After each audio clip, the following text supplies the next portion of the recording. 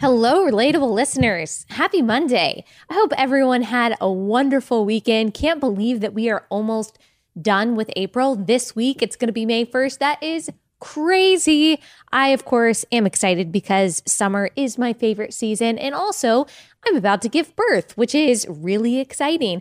I'm going to talk to you guys at some point about what that's going to look like post baby being born, whenever that is. It's supposed to be the end of June. You never know. Could be a week after that. Could be a week before. I'm sure all of you have your variety of birthing stories that you could tell me. This is my first time, so I just don't know. But we are going to be fully prepared for after the baby is born. You are going to have consistent content from me. I am going to be taking a break, so it'll be a lot of pre-recorded content, but that we are really, really thinking about, and I'm thinking about what is going to be most valuable for my listeners while I am gone. It's not going to be a bunch of fluffy podcasts. It's going to be extremely substantive stuff so that you feel like you're learning something, we're really learning together theologically, politically. I'm going to have interesting conversations. And so I'm actually really looking forward to the podcast that I'm going to put out this summer that you guys are going to get to listen to. I'm really, really excited about that. But I will be taking time off to be with my child and to be with my husband. Some of you guys have asked if I'm going to stop working entirely. No, I'm not going to stop working entirely. I love what I do, and thankfully I'm able to work from home for the most part, and I'm going to take some time off traveling as I have as well at the end of my pregnancy. But I'm still going to be around. I'm sure I'll be at some point on Instagram stories and things like that. And then after I take a few weeks off after the baby is born, we will pick right back up. And like I said, I still get to spend a lot of time with my family and with my child while I'm doing that because I work from home, save the, few weeks every year that I have to travel, and I will navigate that world whenever it comes. If you working moms have any, I guess all moms really are working moms, but if you are a mom who also works outside the home, in addition to being a mom of little ones, feel free to shoot me an email with some of your best advice. I would love to hear from you. I have a lot of wise women in my life who have been giving me good, sound advice. If you got good, sound advice to give, I would love to hear it. Okay, enough about that. Today, we are going to talk about the prosperity gospel. Now, I know what some of you are thinking. Some of you are thinking, gosh, I've heard about the prosperity gospel a million times. I know it's wrong. I've been hearing that it's wrong for the past 12 years, however long it's been for you. I don't need to hear another episode on Joel Osteen. Some of you are thinking, what's the prosperity gospel? And some of you are thinking, I don't want to listen to this because I like Joel Osteen and the other pastors that a lot of people say are prosperity preachers. And I think that this episode is still for all of you. And the reason why I'm talking about it, the reason why I think it's relevant right now is one, because it is still increasingly popular. And two, I read a very interesting article in the Financial Times, which of course, as you can probably deduce from the name, is a secular magazine written by Edward Luce. I actually heard about this article in another podcast. It's an article titled A Preacher for Trump's America, Joel Osteen and the Prosperity Gospel by, like I said, Edward Luce. So this journalist, he's actually the editor for this particular online outlet. He visited Lakewood Church, which is Joel Osteen's church down in Houston, chronicled his experience there. I talk a lot to you guys about hipster Jesus, about social justice Jesus, about this kind of like feel good, just pat you on the back, self-love Jesus. We talk about that a lot. We don't talk very often about the prosperity gospel. Now, I have talked about it before, but we haven't talked about it in a really long time on this podcast, mostly because I assume that most of my listeners who are believers already know that this is an unbiblical message, that this is an unbiblical gospel. It is not a real gospel. It is a false gospel. But every time I have in the past posted something about the prosperity gospel or just alluded to how unbiblical the prosperity gospel is, I'm always surprised at the number of people in my comments who are very incensed, who are extremely angry, who are very confused, it seems like, and I don't mean that in a condescending way, truly confused about what the Bible says, about what the gospel is, really. And so I do think that this is important, especially since this is an article that just came out. And as we'll get into, it is a very popular doctrine. It's always important to talk about false doctrines. And don't worry, I will explain exactly why it's a false doctrine. For those of you who already know that it's a false doctrine, it's still good to be refreshed in what the Bible actually says and what the gospel actually is. You've heard me say that I heard from a pastor a long time ago that totally changed my life and how I approach theology. You never graduate from the gospel. You never graduate from the gospel. It's not this thing that, okay, you understand that Jesus saves you. Great, you're not going to hell. Let's move on to the more complicated, applicable, pragmatic stuff. No, the gospel is in everything. It's from the first chapter of Genesis to the last chapter of Revelation. It affects everything we think, everything we do, and everything we say. It is a part of every lesson that we should be learning in church. It goes back to the gospel. And so this message is for you, no matter who you are. The prosperity gospel has been around for a long time. I kind of want to just set up a little bit of context for those of you who don't know. It is a pseudo-Christian message. And what I mean by that is that it is a message that poses as a Christian message. It ensures better health, more wealth, greater job prospects, healthier relationships, etc. If by faith, and I'm kind of paraphrasing what they would say because I've heard so many of these sermons from these kinds of teachers, if by faith you believe, if you are faithful to do what God tells you to do in the Bible, if you think positively, and if you dwell on things optimistically, and if you ask for these good things will be brought to you. If you do your part, essentially, then God will do his. God, they would say, is a good father. Therefore, like any good father, it makes him happy to do good things for you, to do nice things for you, to give you abundant blessings. Like any good father, they say he does not want you to suffer. He does not want you to go without. He does not want you to be miserable. He wants you to be happy and healthy. He wants you to live in abundance, to live in optimism. God wants you, they would say, to be successful in your job. He wants you to be rich. He wants to expand your territory and give you more influence. He wants you to be self-confident. He wants you to even be fit and to feel good about yourself and your body. Now, some scripture that they would use to back this up, because they do call themselves Christians and they call themselves Christian teachers. And so they very often will make a point and then they go back to scripture to prove their point. And so they might say, Jeremiah 29:11, for I know the plans I have for you. Declares the Lord, plans for welfare and not for evil, to give you a future and a hope. They might use a different version that says plans to prosper you and not to harm you. Psalm 84:11, no good thing does he withhold from those who walk uprightly. Sorry, I lost my place for a second. Matthew 7:7. Ask and it will be given to you. Seek and you will find. Knock and it will be opened to you. Matthew 7:11. If you then who are evil know how to give good gifts to your children, how much more will your Father who is in heaven give good gifts to those who ask him? James 1:17. Every good and perfect gift is from above. So these are the Bible verses that they would probably use to support their doctrine and to support their version of the gospel.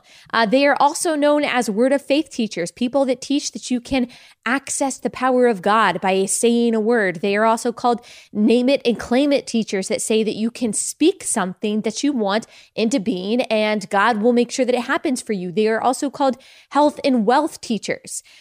This kind of doctrine, the prosperity gospel as it is called, is typically associated with a few people. Of course, Joel Osteen, Benny Hinn, Paula White, T.D. Jakes, Joyce Meyer, Eddie Long. There are many, many others. Some you will probably see if you research this. Some may even include people like Beth Moore and Stephen Furtick.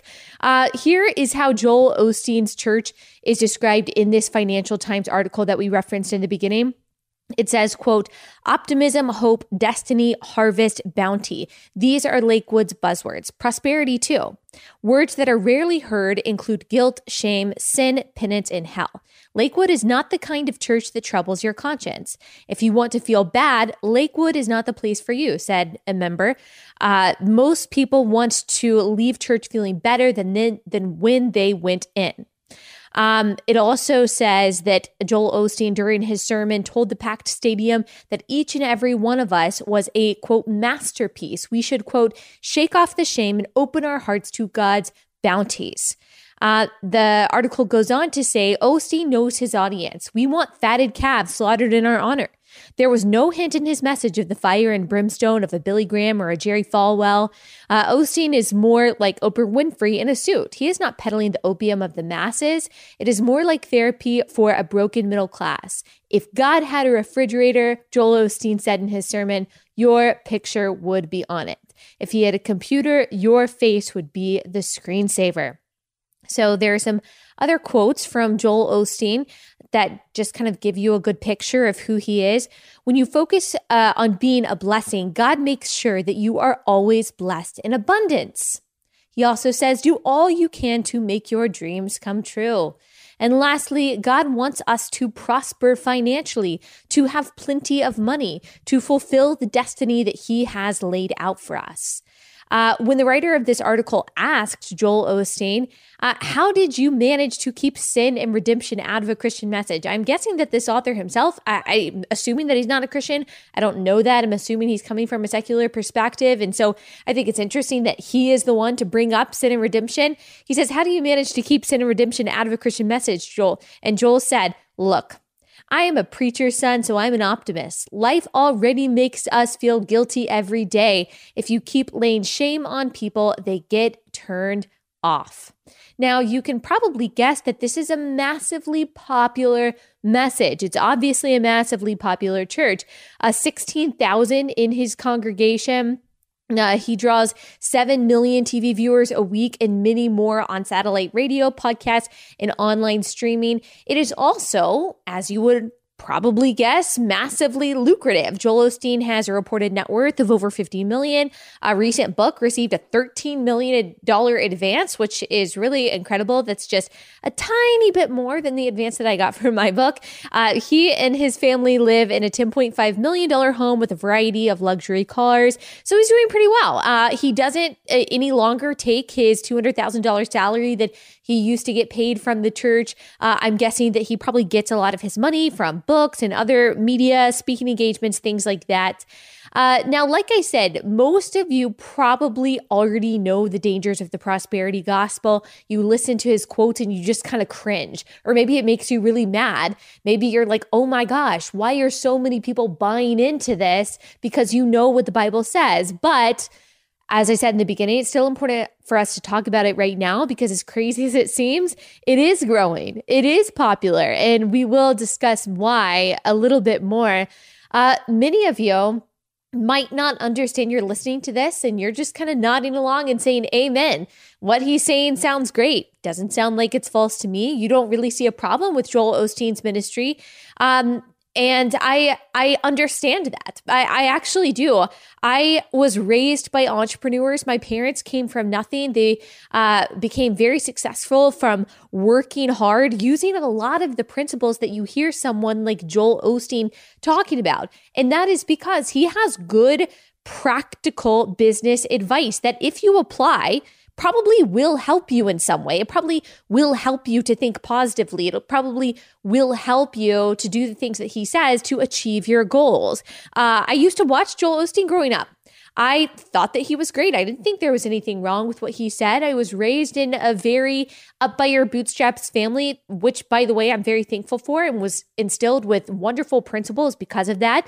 But I didn't see a problem growing up with conflating this kind of up by your bootstraps health and wealth thing with the Bible. I thought that that's kind of what we were supposed to do. And so you might be like I was growing up. You don't see anything wrong with that. And in fact, it makes you feel good. It makes you feel motivated. It makes you feel inspired. That's the thing that you want to listen to on a Monday morning so that you can seize the day and really succeed at work and you feel like God is on your side. I totally get that. Some of what he says or certain things in what he says in some ways is true. God does love you. He loves you so much.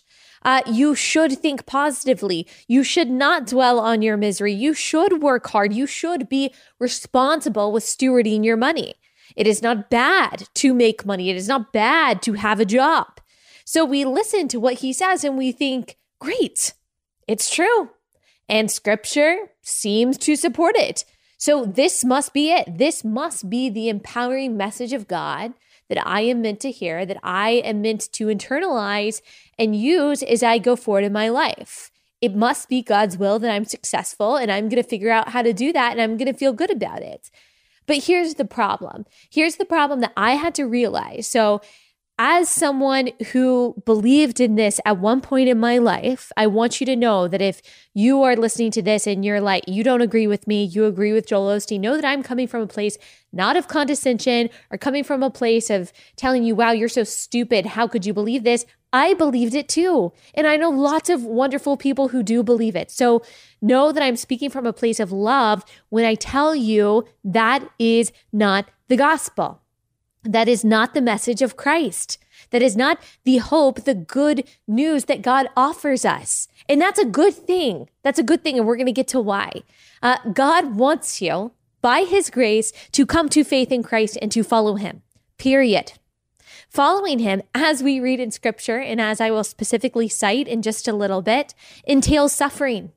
It entails self-denial. It entails sacrifice. It entails sorrow. It entails discomfort. It entails hardship, always in some way. And following Christ does not relieve you from becoming sick. It does not relieve you from dying physically. It does not relieve you from suffering loss, as we see throughout the Bible, as we've seen with martyrs throughout history, with missionaries throughout history, as we've seen through everyday Christians throughout history, that suffering, physical suffering, worldly suffering doesn't go away when we become Christians. Life does not become easier when we become Christians. In fact, in many ways, if not in every way, it becomes much harder.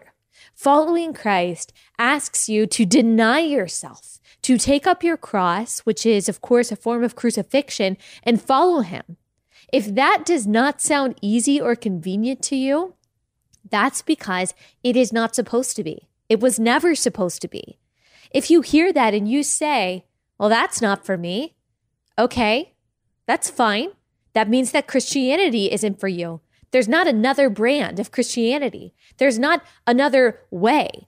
Being a Christian who seeks to avoid all suffering is like being a swimmer who seeks to avoid all water.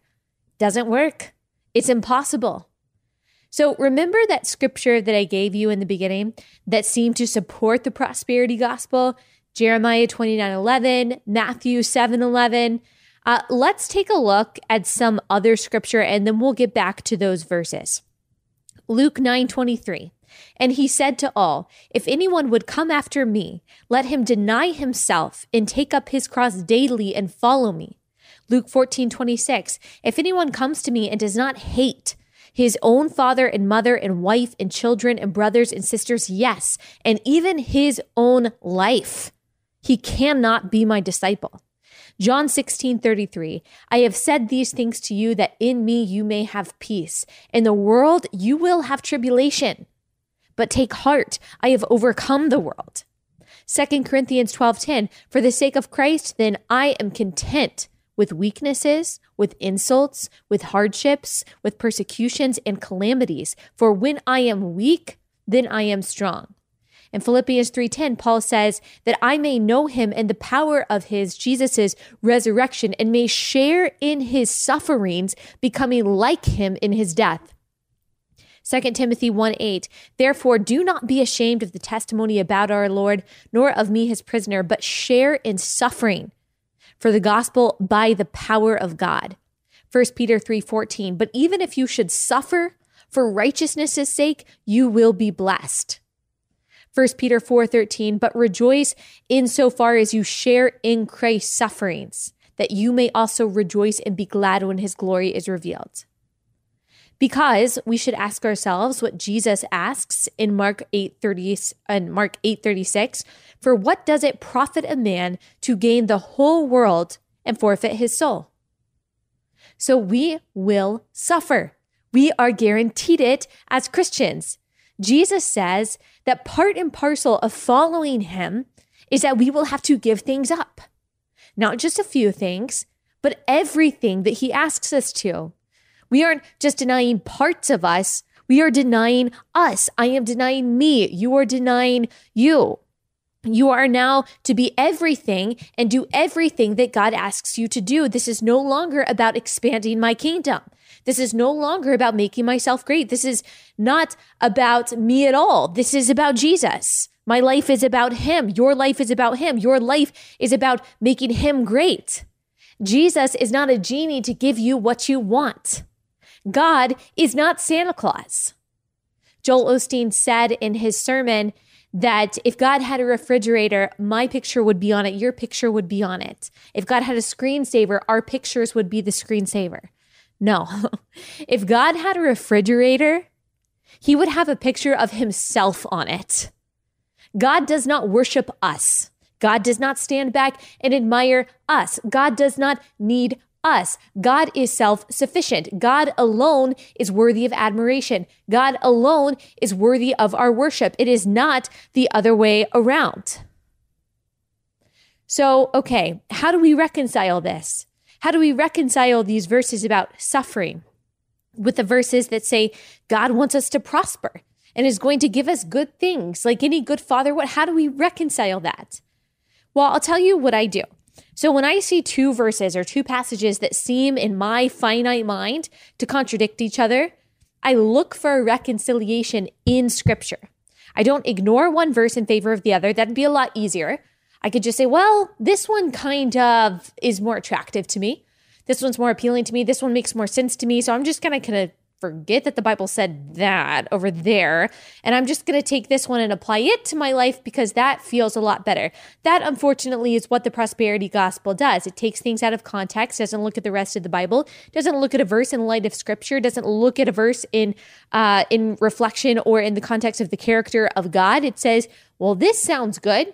This kind of fits what I feel, and so I'm going to go for that. But that's not what we're called to do. So when I see something that seems like a contradiction in Scripture, I default to my misunderstanding, not God's confusion, not the Bible's wrongness, but my misunderstanding, because 2 Timothy 3:16 says that the word of God is sufficient for everything.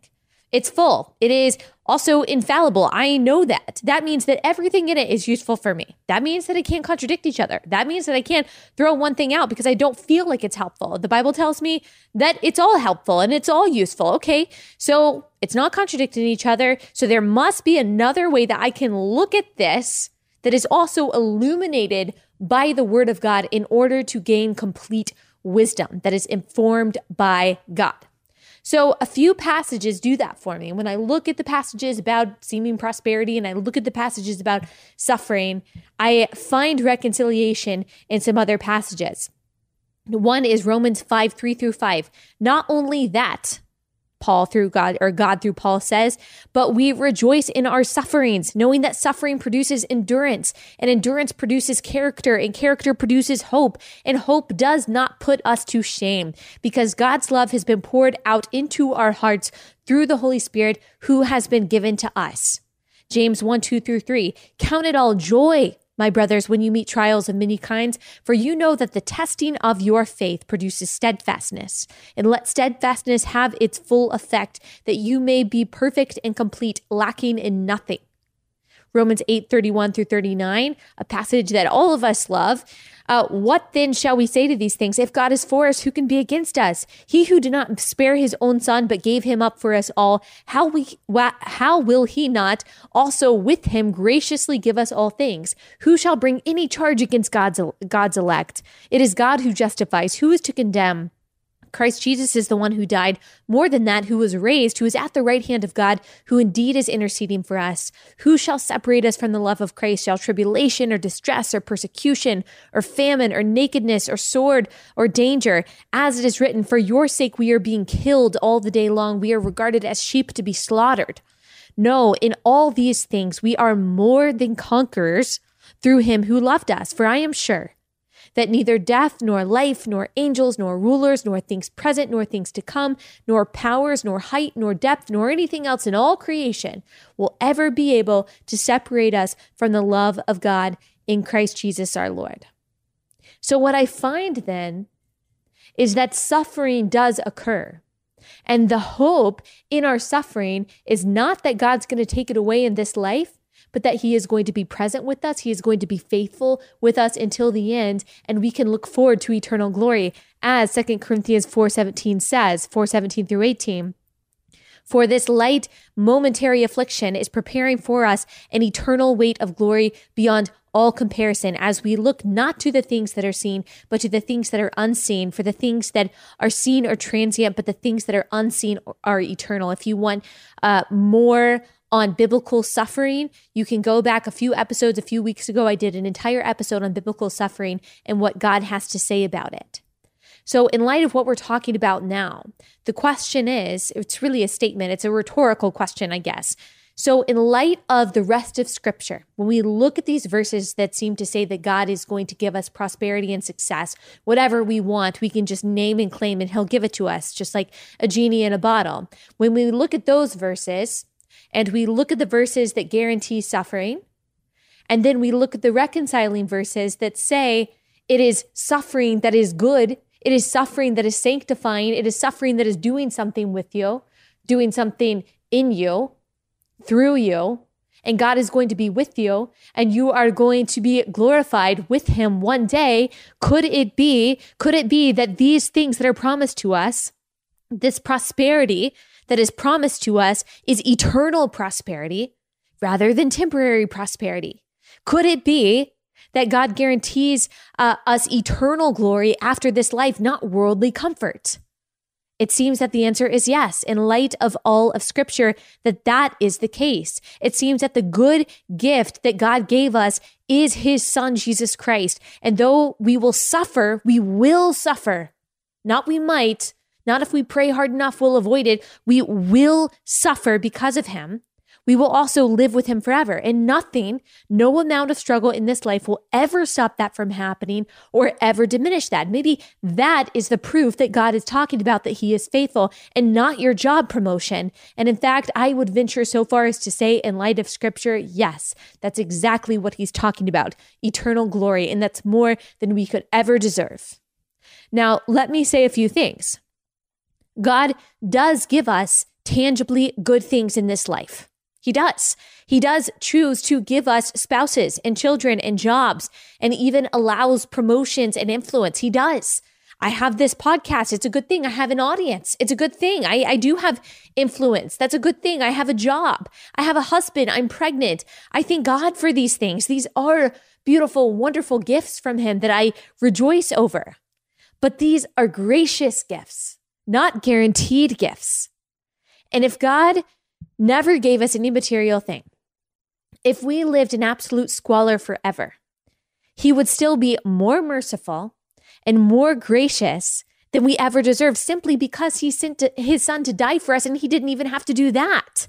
He was completely justified in wiping all of us out because all of us are guilty apart from him.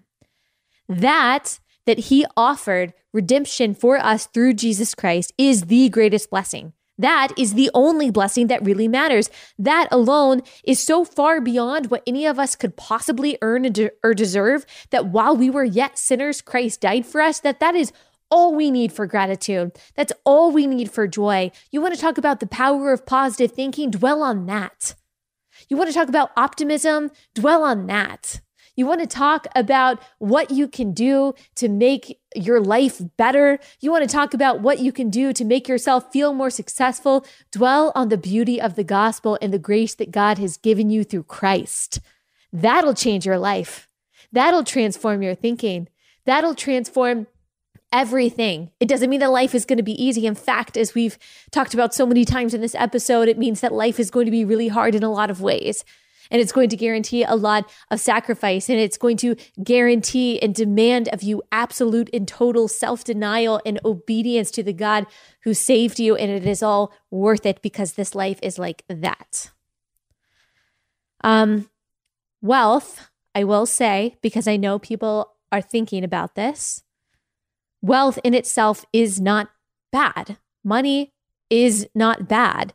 The love of money is the root of all evil, but money in itself is not bad. Jobs aren't bad. Spouses aren't bad. Things in this life aren't bad, but the worship of them is. We view all that we are given as things to be stewarded for the glory of God. All of our money, all of our titles, all of our jobs, all of our marriages, our children, none of it is ours ultimately. Our time, It is all God's to be used as he wants us to use them. And we are all learning, gosh, me included, I would say me the foremost, me the most. I don't know if that's grammatically correct, but me the most. I am learning what that looks like. And I am so grossly imperfect at that every single day of using my time and everything God has given me wisely, stewarding it well, stewarding my talents to the glory of God and not my glory. That is so much of what I, on a daily basis, need to work on and get better at through the power of the Holy Spirit. So I'm not speaking as someone who has come even close to perfecting this in my life, but I am telling you what the Bible says and what the Bible says about the things that we have and how we should learn through his wisdom and through his power to use them. That means we do not pursue being rich. We do not pursue being famous. We do not pursue having everything the world tells us that we need to be happy. We pursue Jesus and we are glad with whatever he chooses to give us, whatever that means. You do what you're good at or what you're called to do. A lot of times it's what you're good at, but I guess maybe that's not always true. I always say, do what you're good at for the glory of God. But hey, God can call you to do anything and equip you to do anything. So do whatever you do for the glory of God. Work hard at whatever you work at for the glory of God. That's what we're called to do. Let me just be really clear. The prosperity gospel isn't just an imperfect gospel. It's not just an incomplete gospel. It's not just a decontextualized gospel. It is a false gospel from hell. It is from Satan. And if you believe it, you will not find Christ. If that is what you believe, if that is what you center your life on, this prosperity gospel, that will lead to hell. End of story. That's it. There's no gray. It's black and white. What the Bible tells us is the gospel is the gospel. What Joel Osteen tells you is the gospel is not the gospel. And my heart breaks for the hundreds of thousands, millions of people who follow that and think if they just pray a little bit harder, if they're just a little more faithful, if they do a little bit more, then God's going to do his part and he's going to grant them that promotion. You are missing out on so much freedom.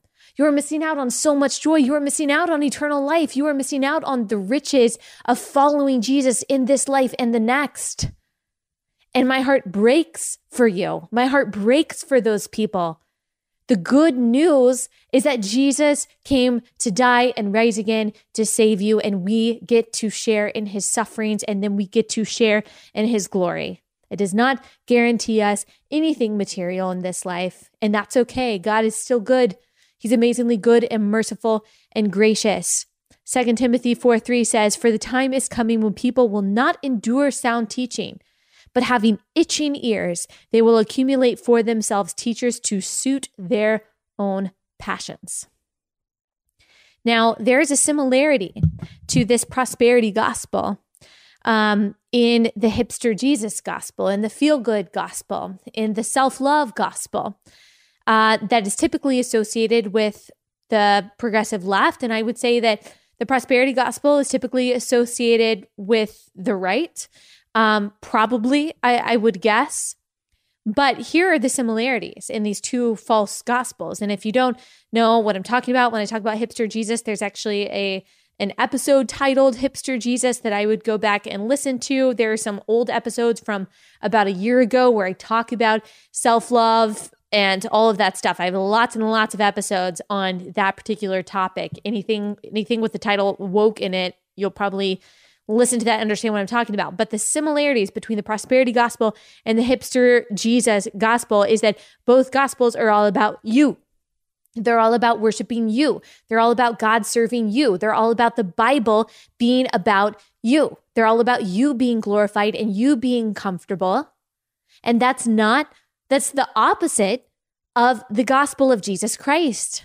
That's the opposite of the gospel in the Bible, the only gospel that exists. They have very, very strange similarities. I guess you could say that really about any religion or any false doctrine, is that it's on you and your feelings and not on God and his will. God calls us to be holy, not necessarily healthy or that doesn't guarantee our health. God calls us to be His. God calls us to be obedient. God calls us to be sanctified. He doesn't necessarily call us to be rich, and He certainly doesn't guarantee those things. God does not exist for you. You exist for Him. That's what people who either ascribe to the hipster Jesus narrative or the prosperity gospel narrative need to understand. A really good way to check your theology is to, one, verify it with Scripture in light of all of Scripture. And as I've said before, when you read the Bible, the question to ask is, what does this mean? And what does this say about God? Not, what does this mean for me? Or how do I apply this to my life? Now, what the Bible verse means, period, and what the Bible verse says about God will have implications for how you live your life. But you don't need to constantly place yourself in the place of Bible characters in order to know the truth that He is saying through His word. You ask yourself, what does this mean in context? What does this mean in light of Scripture? What does this say about God? And in light of that wisdom, that objective wisdom, how do I apply that to my life to be more like Christ? So when you're reading Scripture, those are the kinds of questions that you ask. A lot of people ask me this. I use ESV Study Bible. I use a keyword study Bible, a Hebrew, Greek study Bible. I don't use that every single day, but I also have Systematic Theology by Wayne Grudem. So if you want to know more about how to read your Bible, which is a totally legitimate question, you can email me about that. I probably answer those kinds of emails every week. And I, of course, take the wisdom from other people who have been doing this much, much, much longer than I have in order to answer those questions as adequately as I can. But I say all that to say a really good way to check your theology is to, one, align it with Scripture. See if what you believe is actually true. That's something I do on a daily basis. On a daily basis, I am reading Scripture and saying, well, okay, I believe this. The Bible says this. The answer is always I'm wrong if I believe something differently than what the Bible says. But there's also a lot of questions of, okay, well, I thought the Bible also said this. How do I reconcile that? And then, like I said, I go into Scripture to find that reconciliation. And of course, we are also always praying for wisdom. So that's a really good thing for us to do on a daily basis. Check what we believe in alignment with Scripture. We always defer to what the Bible says and what the Bible actually means. Also, just a really good, I think, rule of thumb when you are trying to figure out theologically what you believe, of course, that it aligns with Scripture, but also, does what I believe make myself bigger, make myself better, or does it make God bigger and better? I always defer to the latter. I always say, okay, if what I believe, if a certain section of my theology is making myself seem awesome and God seem more as this kind of like partner who is coming alongside me to make my life great, then that part of my theology is wrong. You are going to be on a really good track if you defer in every theological belief you have to God's glory. If you ask yourself, what brings God the most glory and reminds me of how small I am, I've found that that's a really good question. Again, always in deference to Scripture. But I mean, that's how, for example, and I won't get into this right now because this is going to be one of my subjects for my summer series. I mean, predestination, that's a really good way to kind of understand predestination. What gives God the most glory and takes all of my human effort out of it in order to understand what in Ephesians it says, why it says that man should not boast, that we have nothing to boast in when it comes to salvation. Oh, that's because God chose us before the beginning of time, as Romans 9 and other passages elsewhere say. So I think that's a really good way to understand your theological beliefs. Does this give God more glory? Or does this give me more glory? If it's giving you more glory, it's probably not theologically correct. Like I said, always defer to Scripture and pray for wisdom. So it's important that we have a proper theological framework when we are approaching things like the prosperity gospel, when we are approaching things that any pastor says, to make sure that it is right, to make sure that it is in line with who God says that He is, any pastor, no matter what. And that's how I want to approach this prosperity gospel as well. And of course, the hipster Jesus gospel. not deferring to my own feelings, but to deferring to what God's word says. And that's exactly why I ask you guys to always email me if I've gotten something wrong in light of scripture, because I want to know that. I want to remedy that immediately, apologize for it, and make it right. So please let me know. Thank you so much for listening. I hope that you guys have a great rest of your day, and I will see you back here on Wednesday.